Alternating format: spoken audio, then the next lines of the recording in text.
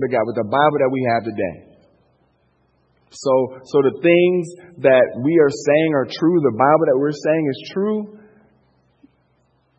we found texts that date back and confirm that what you're reading today is the same thing Moses was writing. It's the same thing the Jews believe. It's the same thing that those that were excited and waiting to get to know Jesus.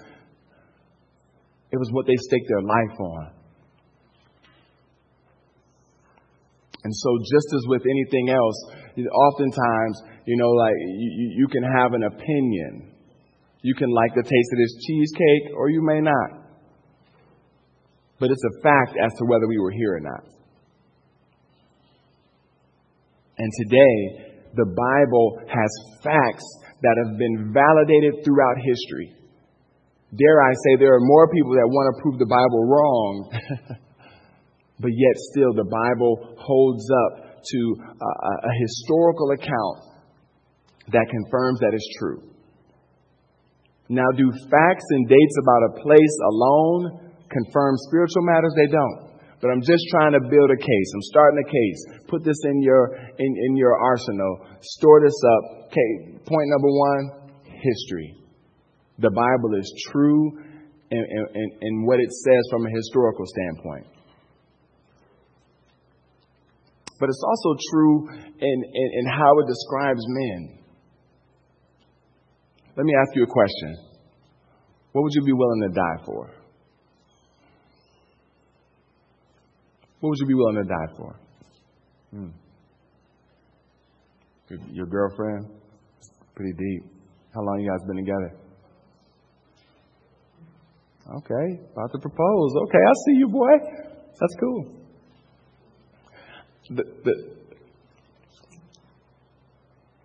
When you look at the account of the men who wrote the Bible, you look at the account of individuals in the Bible, there's an experience that those individuals had prior to Jesus. They walk with Jesus. They get to experience Jesus. And when Jesus dies, they are distraught. They are broken.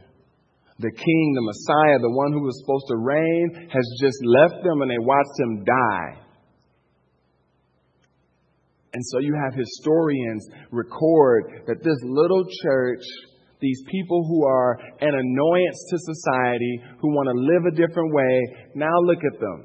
Their king just died. And something radical happens. These individuals who were distraught shift. They become bold. They become courageous. And they begin to live a life where they're willing to die for what they believe in Jesus. What happened? What changed? The Bible says they experienced Christ. They saw him in a resurrected manner. They saw him living and breathing after they saw him die. And they said, that's worth putting my whole life on. That's worth living for. That's worth dying for. And we see a transformation of a church no longer distraught, now on fire, now growing boldly and passionately, proclaiming the truths of the Lord.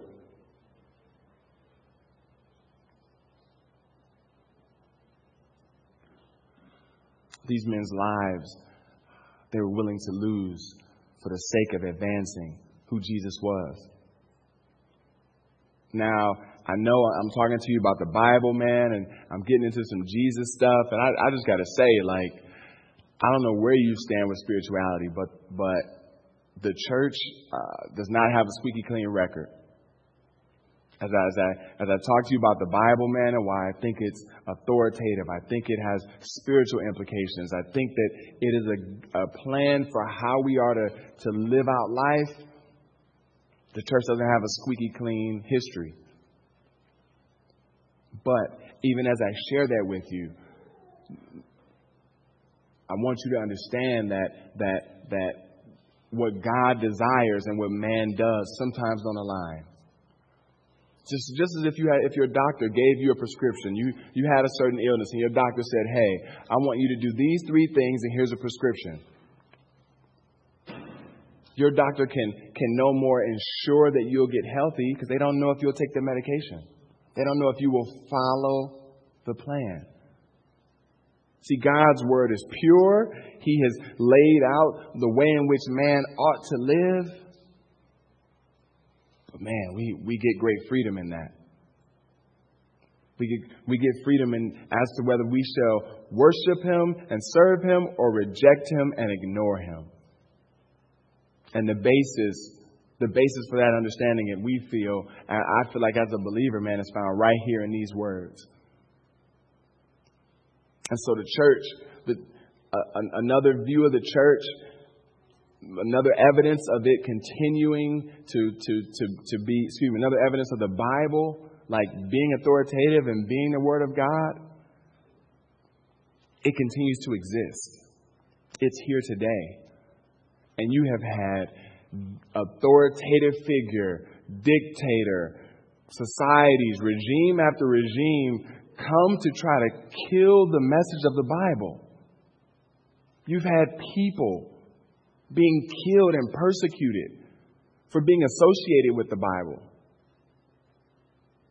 And yet it still continues to grow and expand, irregardless of the persecution that people experience and the desire to burn every letter that's present in this book. You might say it's a coincidence. I think not. I think it's God's divine plan preserving the beauty of Scripture so that all men might have a chance to experience and know Him.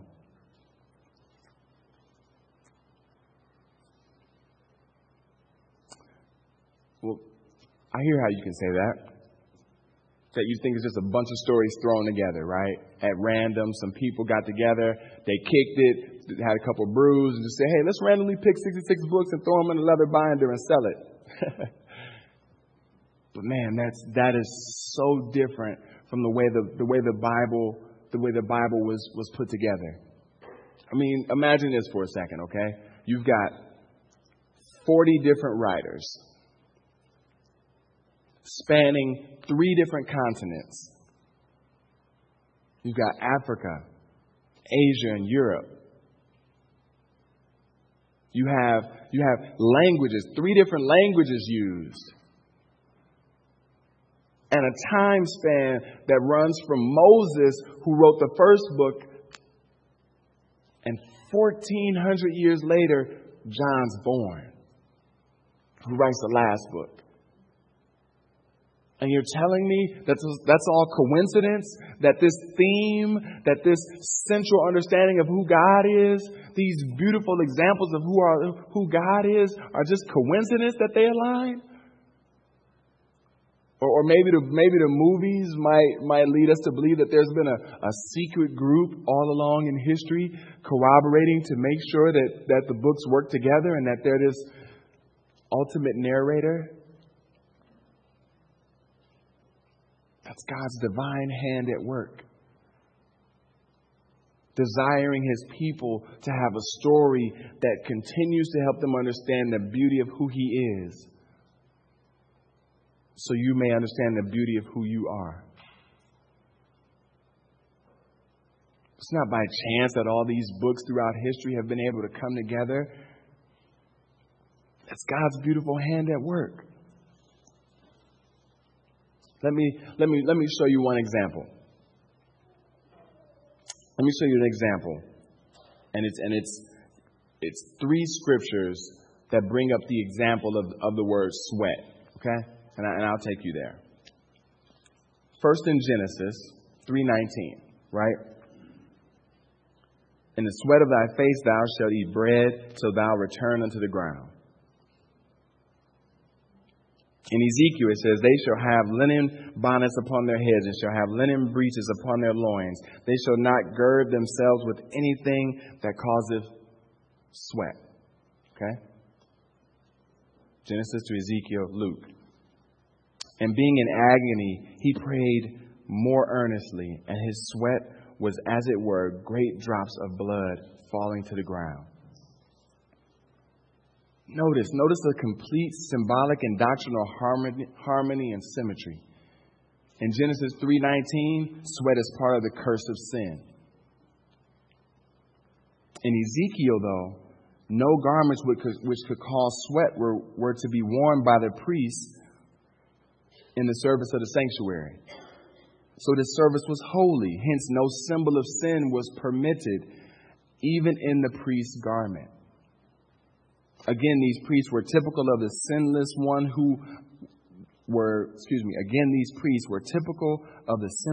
who alone could be our great high priest.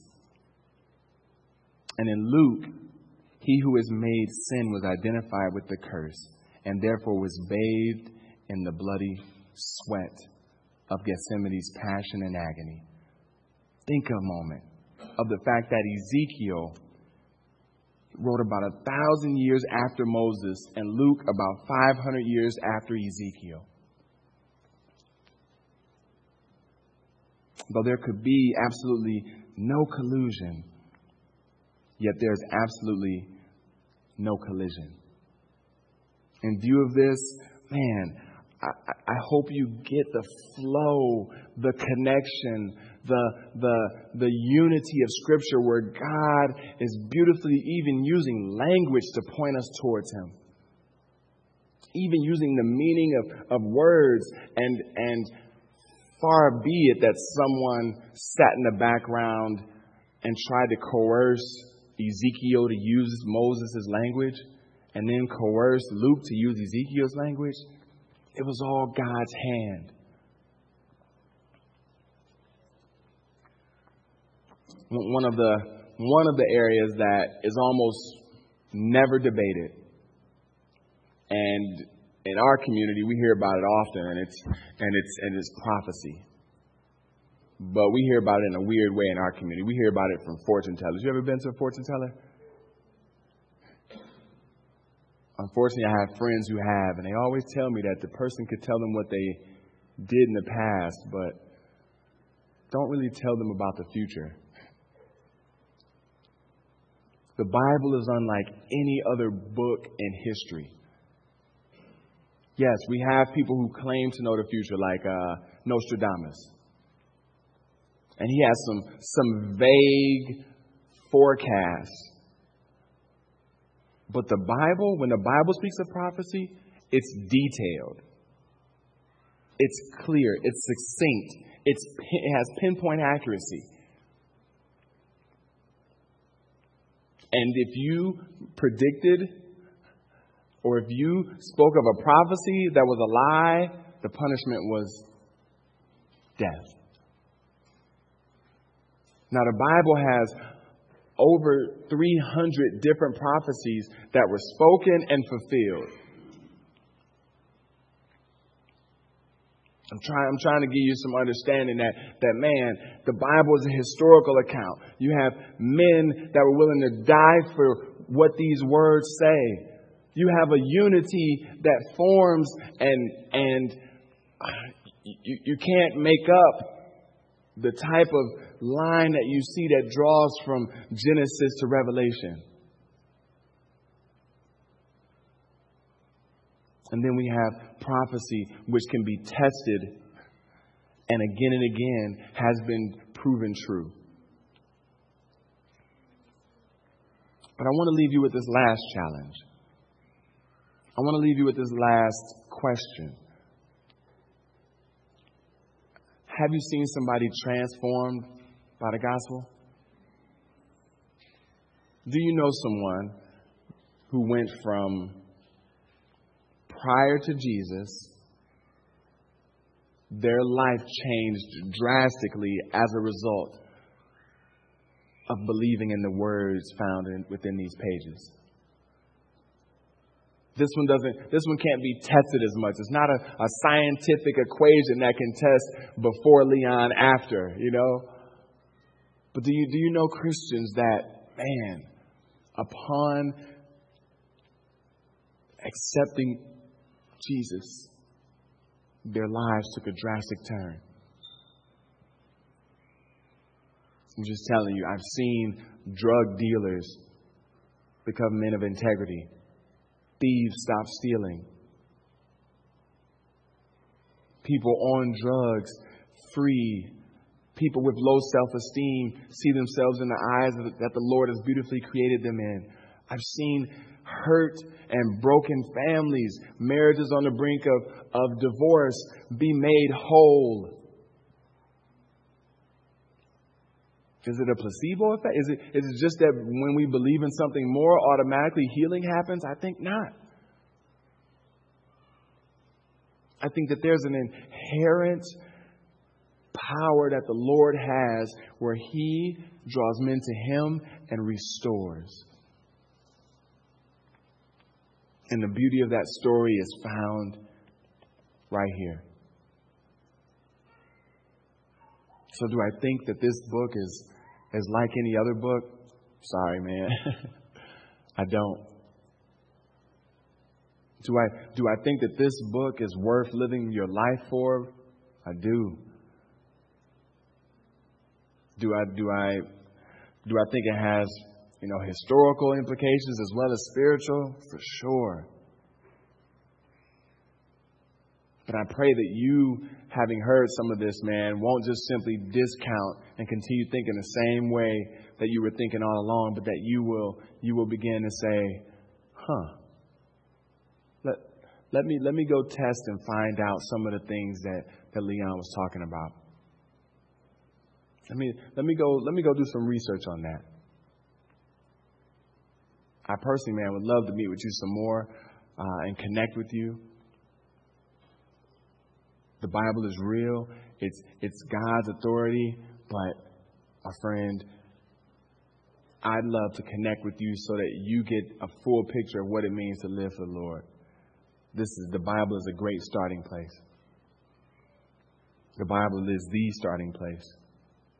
There's a few other resources, man, that I'd love to send you to, a couple websites. But start with the Bible.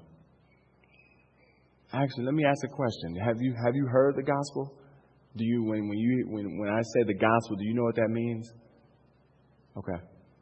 Well, the gospel is this, my brother, that God created us out of a place of love, and